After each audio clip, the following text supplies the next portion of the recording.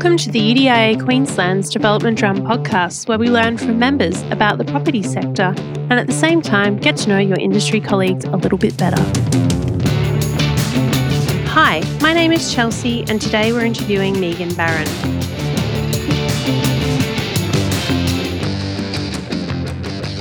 My guest today is a formidable woman, a property marketing expert leading one of the biggest urban renewal projects happening in Brisbane at the moment. The West Village project by Sekisui House Australia is turning the old Peter's Ice Creamery site in West End into a hive of activity with residential, commercial and retail a stone's throw from the Brisbane CBD. The project will deliver 1,200 plus apartments over 7 buildings and approximately 6,500 square metres of public spaces. It's a massive undertaking, and Megan Barron is the Project Executive Director, Sales, Marketing and Public Relations for the development.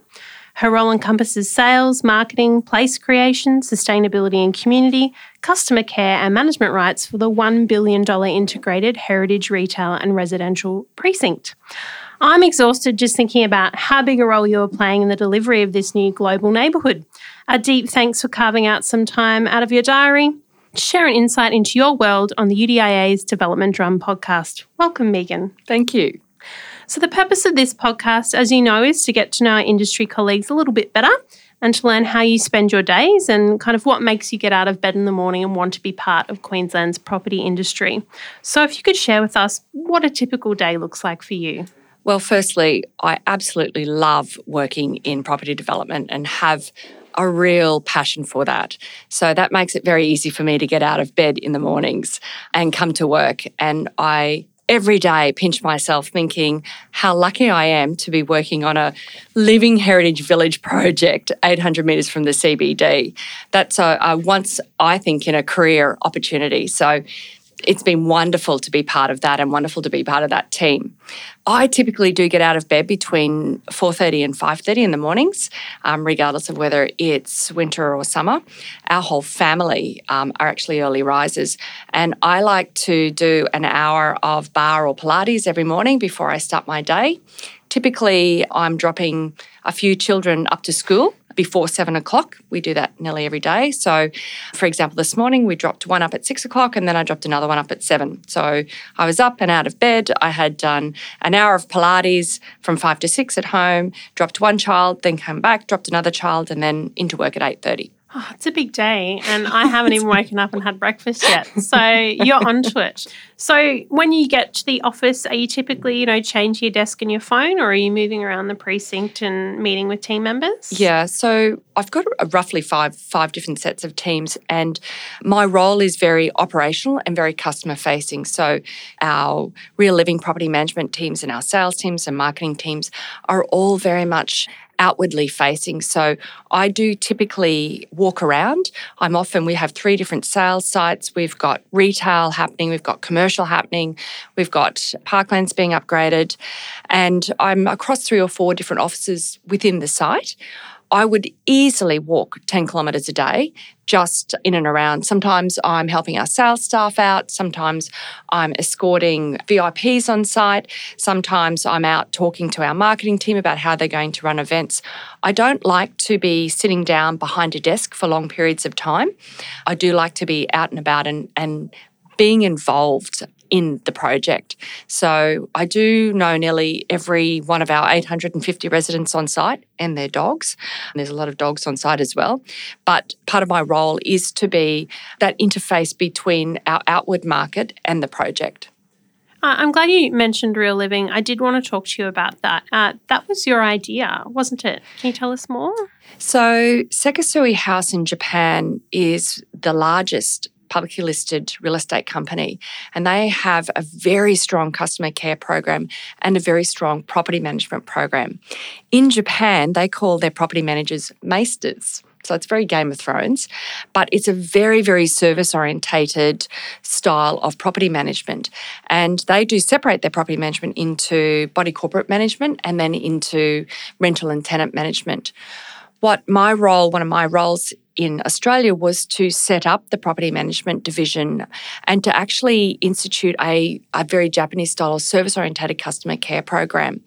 And we always like to say that customer care is not about tick a box, send them out a letter and a phone call. It's about attitude. It's about having a lovely, warm, friendly people on site who are helping you live in your environment. I think property management in Australia is about to undergo a real change, particularly as we see more people living in apartments rather than just renting or buying an investment apartment. I can see that there's such a change happening with that now. And on site, more than half the people, I think it's about 68% of our dwellers on site or our residents are actually owner-occupiers, and they're very invested in their home and their environment, and they call it our village. And that can be both a positive and also a challenge because it's also a live construction site. Yeah, that would be difficult. I've noticed a trend towards a lot of developers these days keeping the management rights in-house and potentially have even sold them and then bought them back again. Do you think that's to do with brand and making sure you own the complete experience, not just from the point of handover but through to how you continue to live in that building as a resident? Look, I think there are three reasons why a lot of developers are doing that. I think there is the legacy issue in that you want to be able to control the product that you're building because typically for a lot of developers it's a 3-year cycle from when you buy a site to when you deliver it.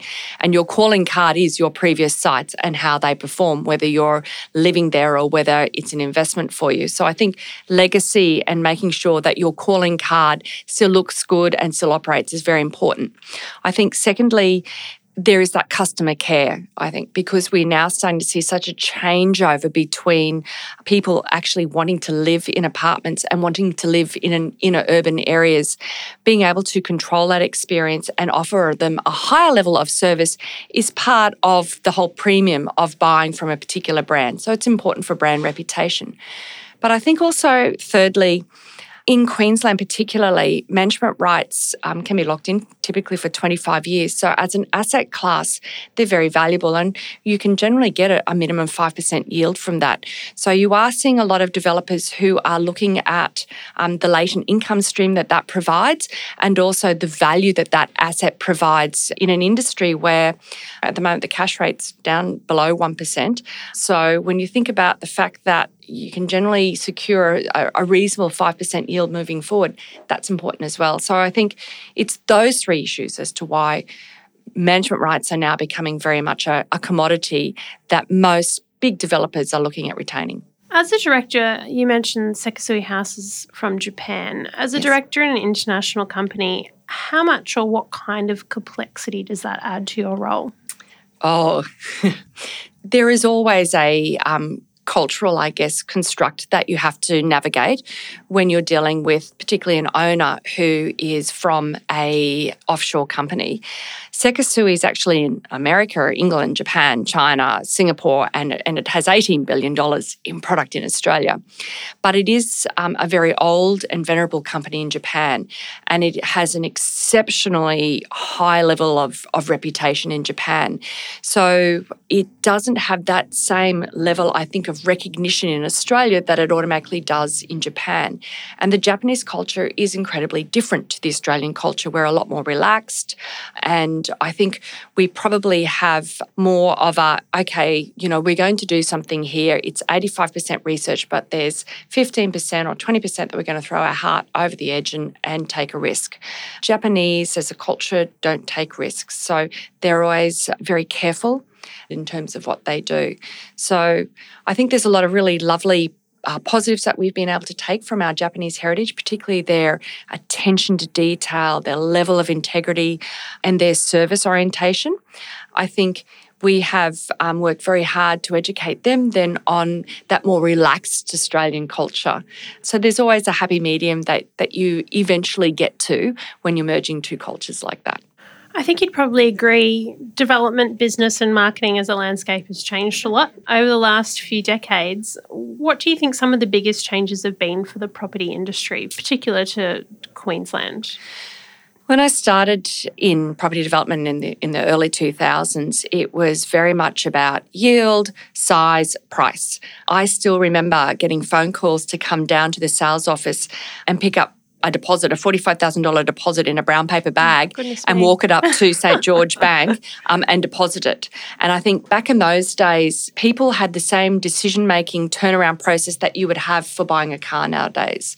So it was quite a different market back then. It was very much about the basics. I think when you sort of fast track it to the 2020s, which is a long time, there is a lot more intangibles that go towards creating a product and marketing a product. So those intangible values of community and heritage and the living environment is as important now, but would not have actually had any sort of currency back in the early 2000s. So I think the way people live now is a lot more important than it was in the early 2000s. And I can see that marketing has very much become a lot more focused on society and lifestyle than it was back then. Certainly it seems to be a much more emotional decision, despite the fact people try and have a checklist. I think a lot of the time people walk in and go, this is the one. It's felt with the heart rather than the head. Would you agree? And potentially the price is post-rationalised because that's just the one they want? No, I think purchasing property has always been quite an emotional decision because it's always been, property is compared to a lot of other commodity areas, is quite an expensive purchase. So I think it's always a much higher proportion of your savings, your income, or the loan that you're seeking to purchase it. I think it's always been an emotional decision. I think the difference between the early 2000s and now is the rise of social and digital media and the globalisation of the world. There's so much more information that is available now, and people are a lot more educated about their purchases, and they have a lot more choice. So back in the early 2000s, there wasn't a lot of choice if you wanted to buy an investment apartment or if you even wanted to buy a new house off the plan. There was not the choices that you had then, nor the easy access to information that you have now. And along with that has been the amount of advisors that you have now involved in the decision-making process. Back in those early days, you would basically go to the bank and you may see your accountant, but you certainly wouldn't have a broker, you certainly wouldn't have a financial planner, and it would be only either your accountant or your bank manager that you would discuss your purchase with. We now find that there's a lot of secondary family that gets involved in decision-making processes. Yep. So you typically would find that the decision-making process now, there is an extended family members that are involved, as well as 2 to 3 key advisors that help you run your portfolio. I'd like to talk about the big P word, the pandemic. You lead a large team. How did you adapt your work practices when we were in the midst of 2020 and being stuck at home? Yeah. So we have a large component of working parents, and a lot of those working parents obviously were homeschooling as well as working. So the very first day that the big P happened, we got the whole team in and we had a list of what needed to happen to keep leads coming in, to keep sales coming in, to keep our place marketing going. And we actually saw this as a real opportunity, which was quite interesting that, on the very first day, the team were talking about opportunity. And I think that was a really fabulous outcome for us. So we all had basically, by the end of that day, a list of tasks that and goals that we had to achieve, and we agreed that we would literally on a weekly basis start reporting back as to what we had achieved and how we had achieved it. It became very evident very quickly that a number of staff were really struggling with homeschooling and achieving their KPIs that we had set for them during that period. So what we did is we started a roster system and we broke our teams into 2.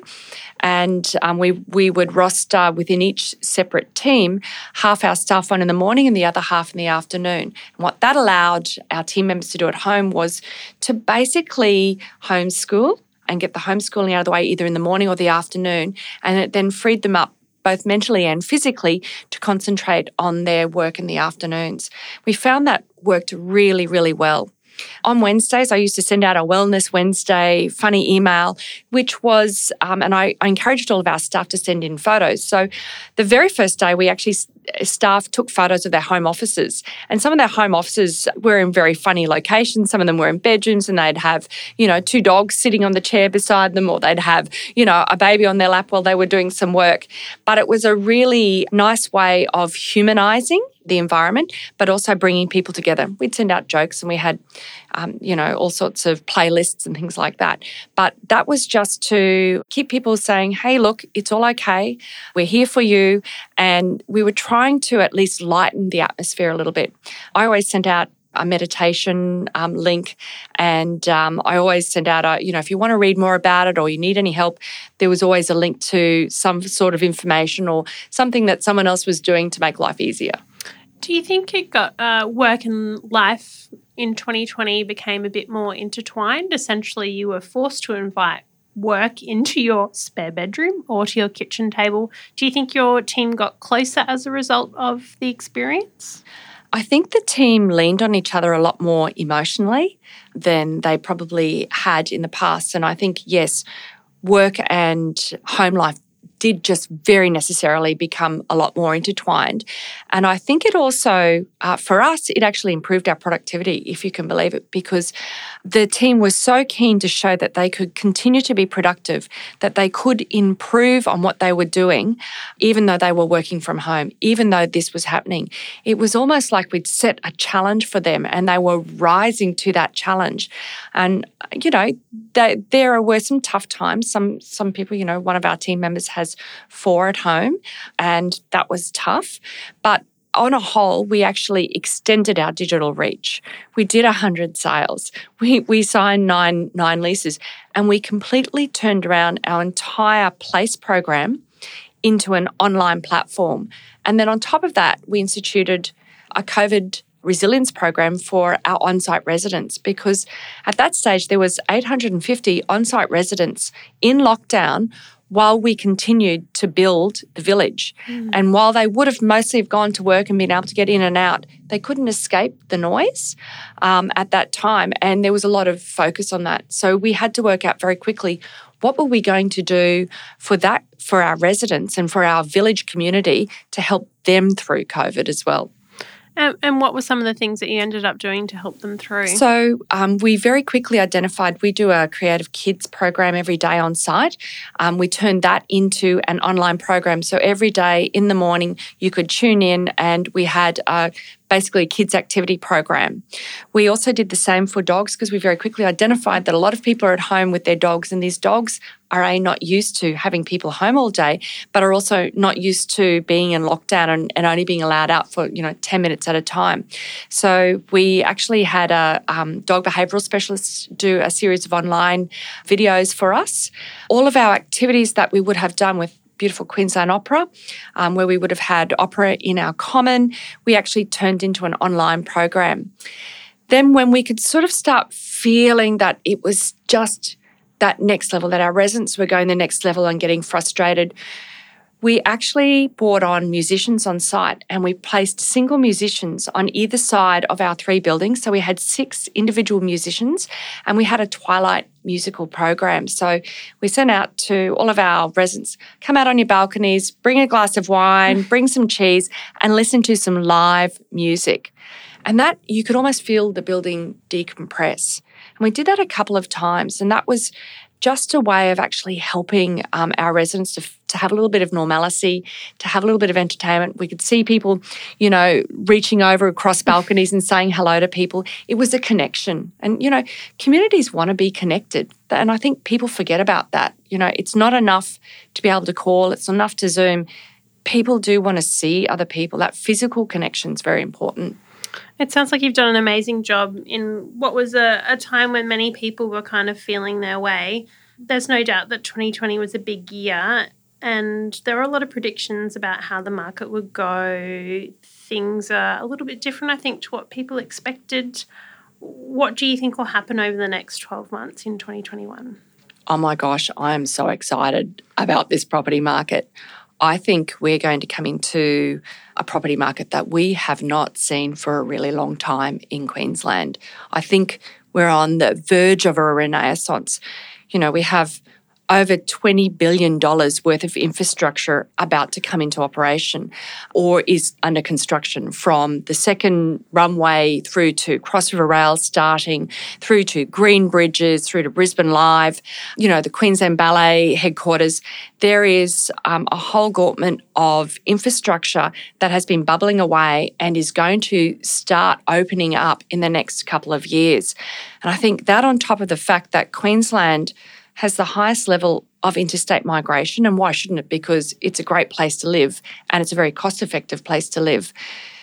The interstate migration with the infrastructure that's opening up, and then I think we're seeing this demographic shift as well between that baby boomer market with the discretionary spend who do want to move for lifestyle reasons. Those 3 or 4 components are all coming together, and I think we're very lucky that Queensland has really stood the test of time with COVID, that we have been very successful with, our government's been very successful with its whole COVID program. I think that has been amazing for us. But even with COVID aside, Brisbane really is and was poised to be on a cusp of, I think, one of our best markets that we've had in a really long time. Well, I really do hope you're correct. I appreciate the time you've given us today out of your schedule, and thank you so much. No problem. Thank you. Thanks for listening to the UDIA Queensland's Development Drum podcast. It's been an absolute pleasure having you, and if you want to hear more episodes, visit udiaqld.com.au/podcasts. Send us your comments and questions via marketing@udiaqld.com.au. Remember to subscribe, rate and review this show on your favourite podcast app. We'll be releasing a new episode every month, so we look forward to having you back.